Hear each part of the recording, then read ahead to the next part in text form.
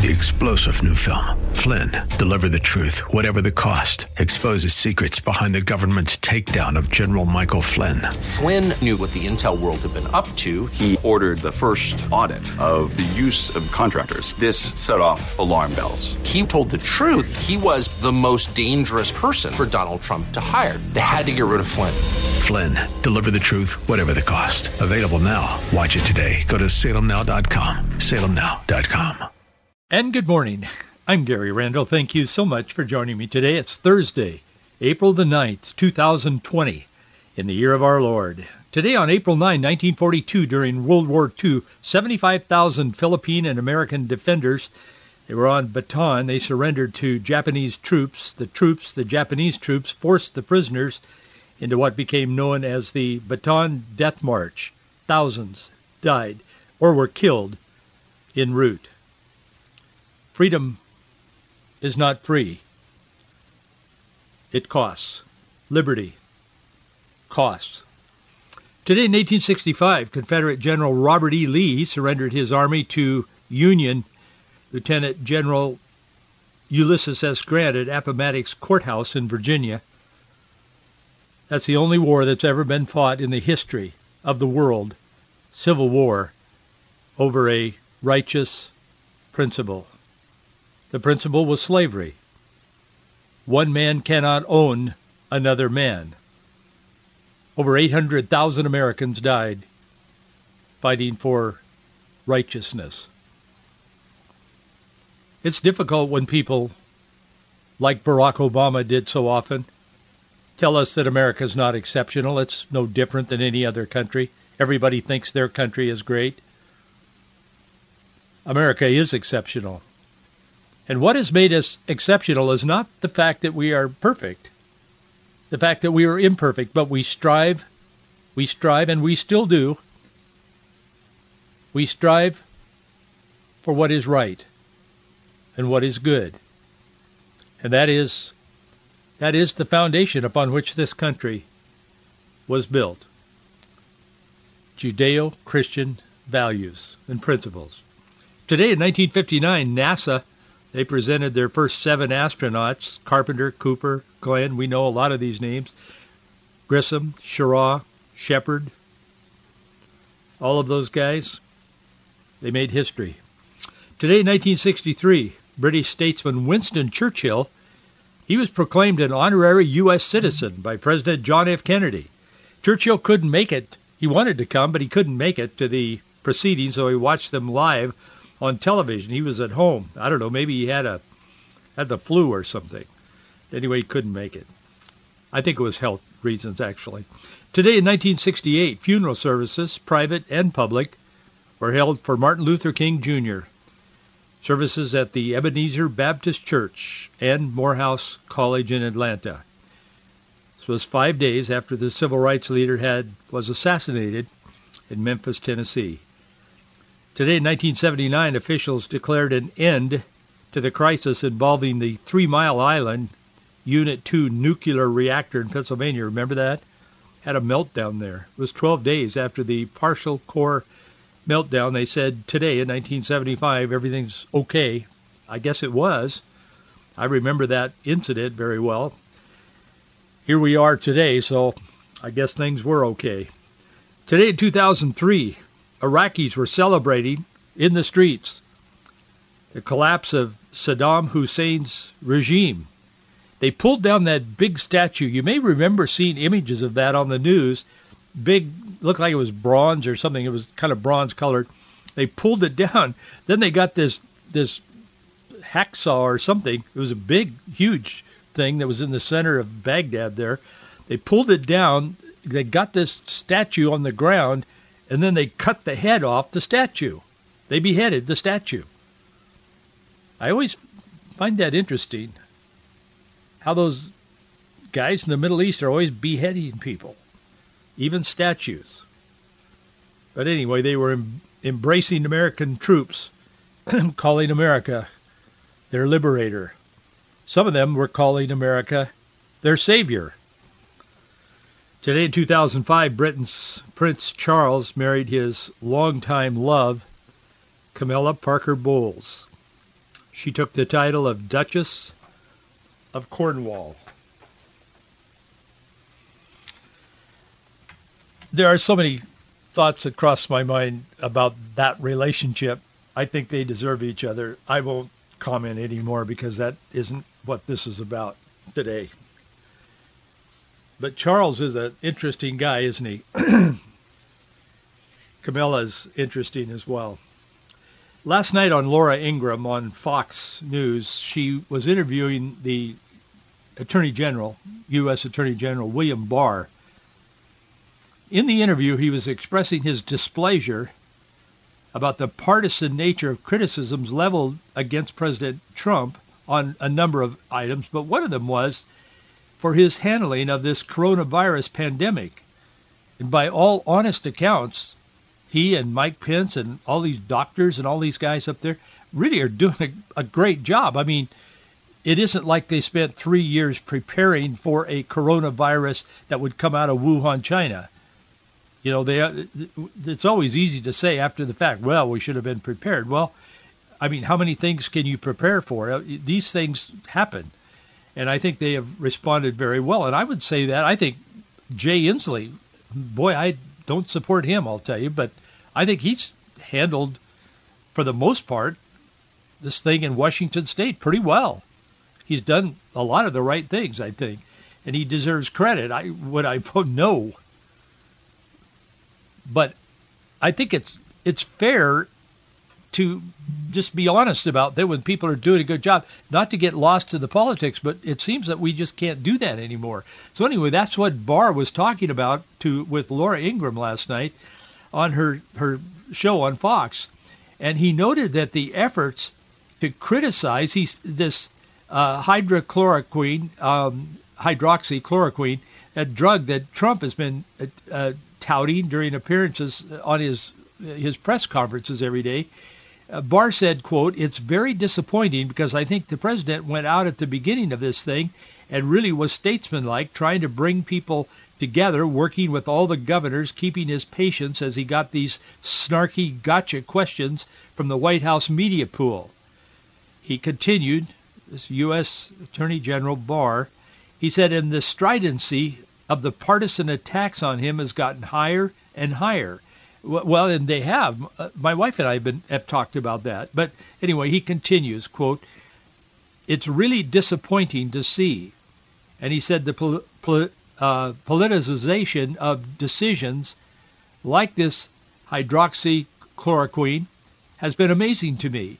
He said before the president said anything about it, there was fair and balanced coverage of this very promising drug. And he said the fact that it has such a long track record that risks were pretty well known. He said as soon as he said something positive about it, the media has been on a jihad to discredit the drug. He said it's quite strange. Well, it is quite strange. In fact, they are on a jihad about the drug just because Trump and somebody has in a very crafty way, has married Trump to the drug. And Huffington Post put out a story yesterday that's saying that President Donald Trump is promoting the drug because he owns part of the company that makes the drug. And he does, a little tiny bit. So immediately, unfortunately, some conservatives went into the fact check mode. They checked it out, and here's the truth. The truth is that Trump's personal financial interest is in a company called Sanofi. I think that's the way you pronounce it. It's a French company. And in his financial closures to the government, it shows that his 3 family trusts each had investments in a $10.3 billion Dodge & Cox mutual fund that owns shares in Sanofi. Sanofi is the world's 5th largest drug maker by prescription sales. And of its latest disclosures, these holdings amount to just 3.3% of the fund's holdings. Trump's financial interest is through a mutual fund in a company that is related to the company that makes this drug The market capitalization is $58 billion.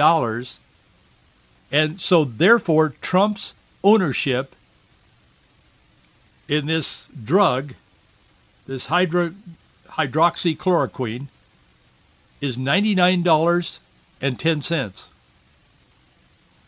That's the truth. That's the world we live in. It's amazing. They will stop at nothing to take out this man. I understand that Bill Barr is his U.S. attorney, but Bill Barr is not known to be, to just go with the flow. He's his own man, and he has been for a long time. He's not new to this political scene. He's been around a long time, very smart. I like him because I like what he stands for. So, I don't know. That's the world we live in today, and it's going to continue, and we're going to live with this through the election in November. It's going to be very interesting. I find it interesting as well. I'm not going to comment on that today, that much today, but we'll talk about that in the future. But boy, Joe Biden is really, they really have him cloistered away. I know we're all,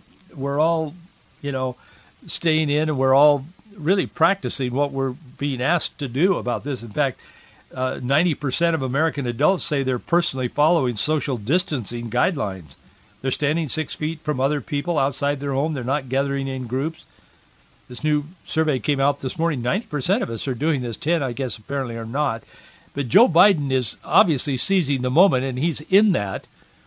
And he's staying at home. He's got a TV camera there now, and he's streaming online and one thing and another. He's doing interviews and that. But by and large, he's staying out of the fray. Yet yesterday they announced that Barack Obama has set up a new website, and he's on there now streaming, and he's talking to the American public. And obviously there are many people that are watching and listening to him. He's beginning to try to take control of this next election coming up in November. That's what he's trying to do.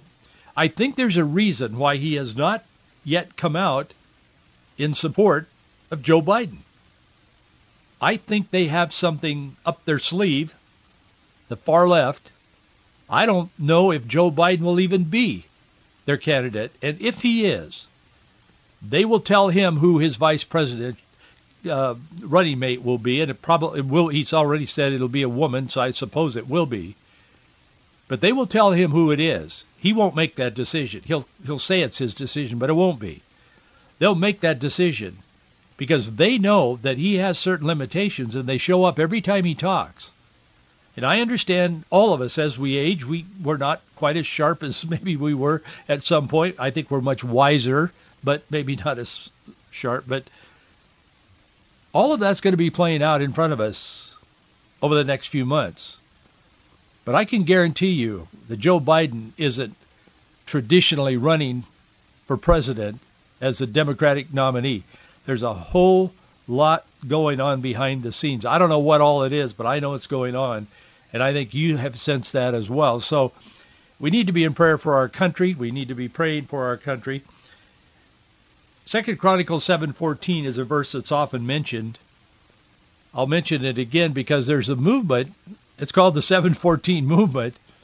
And people are doing this. In fact, in other countries are starting to do it now. And it was birthed out of this coronavirus, this pandemic. But people are setting their iPhone, setting the alarm on it, or setting an alarm or making a note to themselves, whatever. But for the most part, people are setting their iPhone, the little timer on there, the little alert button, the buzzer, to go off at 7:14 a.m. or 7:14 p.m. And wherever they are, whatever they're doing, and for the most part, we're not in very many places other than home, at least 90% of us. And when the buzzer goes off at 7:14 a.m. or p.m. or both, just pause and pray. Ask God, if my people who are called by my name shall humble themselves and pray and seek my face and turn from their wicked ways, then will I hear from heaven and will forgive their sin and heal their land. Just pray that prayer or whatever, but take a moment and pray. Pray for America. Pray for all of the people that are affected by this pandemic. Pray for God to move this pandemic through this whatever phase it is, and to bring us back to being free of the plague. So that movement is happening today, and that was birthed completely out of this pandemic. In the face of evil, good often comes, because God allows and disallows all that is. God is sovereign. God is in control. That is the promise of Easter. That is the promise of all things. Most people do not come back from the dead. Lazarus did. But Jesus was resurrected. All of the other spiritual leaders, all of them, Buddha, Muhammad, you name them, they're in the grave. Their bones are somewhere. But Jesus Christ, 500 people saw him. Jesus Christ rose from the dead. And as we contemplate Easter, and I'll be talking much more about Easter and the resurrection tomorrow on this program, but as we contemplate Easter and this weekend, and so much has changed in our lives, so many things are different now. But as we contemplate Easter, there's a question that I see keep arising. Pastors are talking about it. Even the news media has been talking about it the last few days. And they're saying that as we celebrate the resurrection of Jesus Christ, there were eyewitnesses to his resurrection, and there are a couple of billion people on this planet that believe that he rose from the dead. The resurrection, that the whole gospel, the whole Christianity is based not on a series of doctrines and philosophical beliefs. There are those who claim to be Christians who their life is built on a series of beliefs or a belief system that may or may not include the resurrection, the actual resurrection of Jesus Christ. But Christianity is not based on that. If you look at the book of Acts, the sermons that those guys were preaching, and they had walked with Jesus. They knew him. The sermons they were preaching was about the resurrection. Peter stood out there in the streets and told thousands of people, he said, you know that Messiah that we've been waiting for all these years? He said, well, he came and you killed him. Thousands accepted the message, but he said he's alive.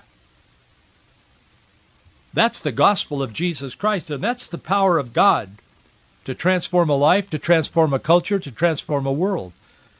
So that's what Easter is all about. But as we prepare to celebrate Easter and Good Friday tomorrow and Saturday and then Sunday, and he is risen, there's a lot of people asking, is it true that he will return?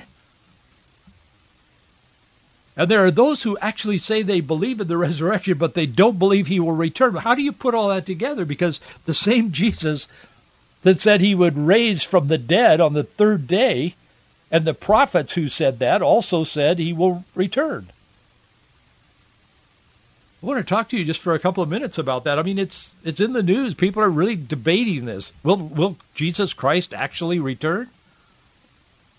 In fact, so much so that Lifeway, it's a Christian-based survey company, but Lifeway did a survey, published it, about pastors, what they really believe. They found that 8 in 10 pastors say they believe that Jesus will return, literally and personally, return to earth again. This is from evangelical pastors and black pastors. Mainstream pastors, not so much. They think Jesus might have even been kind of a metaphor, just a teacher, a rabbi, smart rabbi, good teacher, but not really divine. There's much of that, but we'll skip that part of it because they're in a minority. Unfortunately, there are people who follow their message, but 8 in 10 pastors in the what would be considered the evangelical community and the black pastors, they believe that Jesus is going to come back and that he's literally and personally going to return to earth again. 56% of those people believe it's going to happen in their lifetime. This survey by Lifeway Research has found 8 in 10 pastors, 97% of evangelical and historically black church pastors believe he will literally and personally return to earth again. 56%, as I said, believe that he'll return in their lifetime. Pastors were also asked if they believe current events are the birth pangs that Jesus was referring to in Matthew chapter 24. I wish I had time to read chapter 24. I don't. But here's how they responded to that, and I'll come back to a couple of verses from Matthew 24 in a moment, but here's how they responded to that. On each option, there's a whole list of things in Matthew 24 that Jesus says these things will happen. He says, I'm going to come back. I mean, to say that he's not going to return is really a stretch. You almost have to say, well, Jesus either wasn't telling the truth or he wasn't really informed about his own activities in the future. That's a pretty tough thing to get to, but people do, and pastors do. They preach that kind of false teaching from pulpits. But 83% of these pastors, they believe that the rise of false prophets and false teachings is a sign. These are all things that are mentioned in Matthew 24 by Jesus. 81% believe that the love of many believers growing cold is evidence that Jesus is coming again soon. 79% believe that traditional morals becoming less accepted is a sign of Christ's return. 78% believe that wars and national conflicts are a sign of that return. 76% believe that earthquakes and other natural disasters are a sign. 75% believe the number of people abandoning their Christian faith. Remember how many people we've had come out, some people that, like Christian leaders, some Christian music artists have come out and said, well, I don't believe in God anymore after they've, made a few bucks on their Christian records. It's sad, but it isn't unique to our culture and our time. I mean, people were doing that way back in the day, in the early church. I mean, there were people that were falling away. The New Testament talks about that. Jesus mentioned that himself in his teaching and his comments in Matthew 24. 70% believe that the famines are a sign of Christ's return, and 63% believe that the extreme anti-Semitism toward Jewish people worldwide is a sign of that. The pastors were asked about their beliefs, and if you believe this, and so many of them do, most of them do, and they're apparently preaching this from their pulpits, thankfully. So the pastors were asked what their beliefs were regarding amillennialism, postmillennialism, and premillennialism. And I want to just touch on that. I won't get into that. I mean, this isn't church and it isn't Wednesday night Bible study, but 60% believe the millennium will be a future, literal 1,000-year period during which Jesus reigns on earth following Christ's second coming. That's known as premillennialism. 21% believe the millennium is a symbolic way of describing the period between Christ's ascension and second coming. This is known as amillennialism. 9% believe the millennium is not a literal 1,000 years, but an era in which the world will gradually become more Christian and just, ending with Christ's second coming. This is known as post-millennialism. But the coronavirus has essentially shut down the world. It's causing people to look outside themselves, some for the first time in a long time. And I'd like to talk to you for a moment about what I believe and why I believe it. I've been an ordained minister since I was in my 20s. My entire life, I've been a pastor.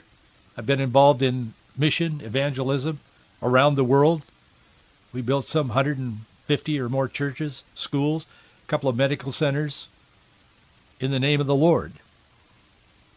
I've preached in the deserts and out in the wild in Africa and preached in the two largest churches in the world.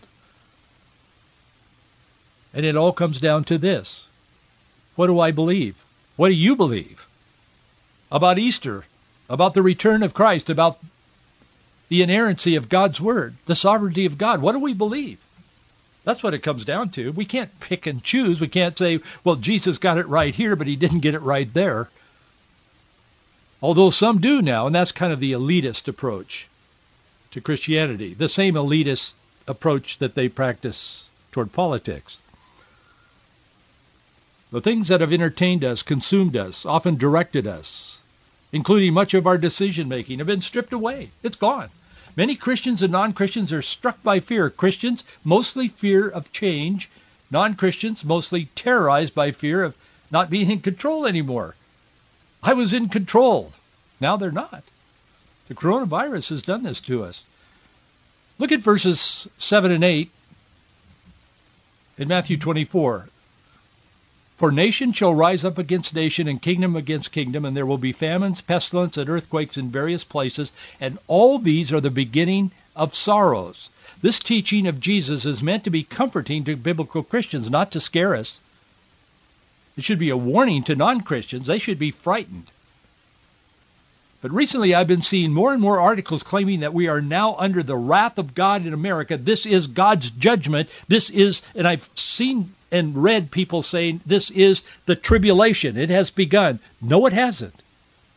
This isn't it. This is the time, the beginning of sorrows. We're not yet under the wrath of God. The wrath of God is indescribable. It is described in Scripture. But we're experiencing what Jesus is calling the beginning of sorrows. The wrath of God will be poured out as it's defined in the book of Revelation. His wrath will be directed at a world and a people who have mocked God, rejected His Son, Jesus Christ, nailed him to a cross, spit on him, and watched him die. The wrath of God is going to be something that is indescribable. Today we are not living under the wrath of God. The wrath of God, the penalty of sin has been paid, or there isn't an Easter. How can we say that we must go through the punishment for sin? Yes, there is sin in our culture. I talk about it nearly every day in one way or another on this program. But for goodness sakes, if the price has been paid, it is finished on the cross. It is completed when Jesus Christ rose from the dead. We are not paying the price, as the price will ultimately be paid. This is not the great tribulation that the Bible speaks about. It's the beginning of sorrows. I think their attention is being turned. And if there is one message through this pandemic that we're experiencing now, and it's tough, it's really tough. The message would be this: for God so loved the world that he gave his only begotten Son, that whosoever believes in him shall not perish, but have everlasting life. Here's how to believe. If you confess with your mouth the Lord Jesus and believe in your heart that God has raised him from the dead, you will be saved. That's what God is saying to this world today through the pandemic, and that's the message of Easter. He is risen. Your sins have been paid for. You must accept it. Well, as always, I have more to say, but we're out of time. We'll continue our conversation tomorrow. Thank you so much for being with me. Thank you for your support. We'll see you right here tomorrow.